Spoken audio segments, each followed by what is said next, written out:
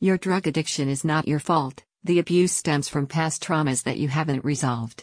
Not yet. If you feel alone and feel like you want to release depression, release anger, release fear, then this is the perfect program for you. Aware that drug abuse requires a multifactorial approach to its recovery, the team at Sacred Soul Institute announces that its trauma-responsive care for women has been further strengthened to include the latest research in self-exploration and positive psychology.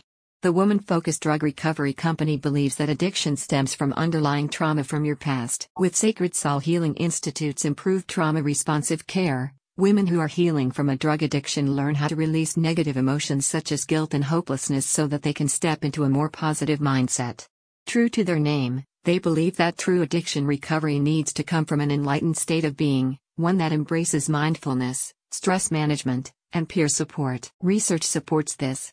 Addiction recovery specialists have noted that a holistic approach to drug abuse offers longer-lasting, if not permanent, results. It is not just healing from the physically manifested drug abuse but digging deeper into past traumas so that the root cause of the addiction is addressed. The core of the program is to release past traumas that have manifested as anxiety, depression, and shame.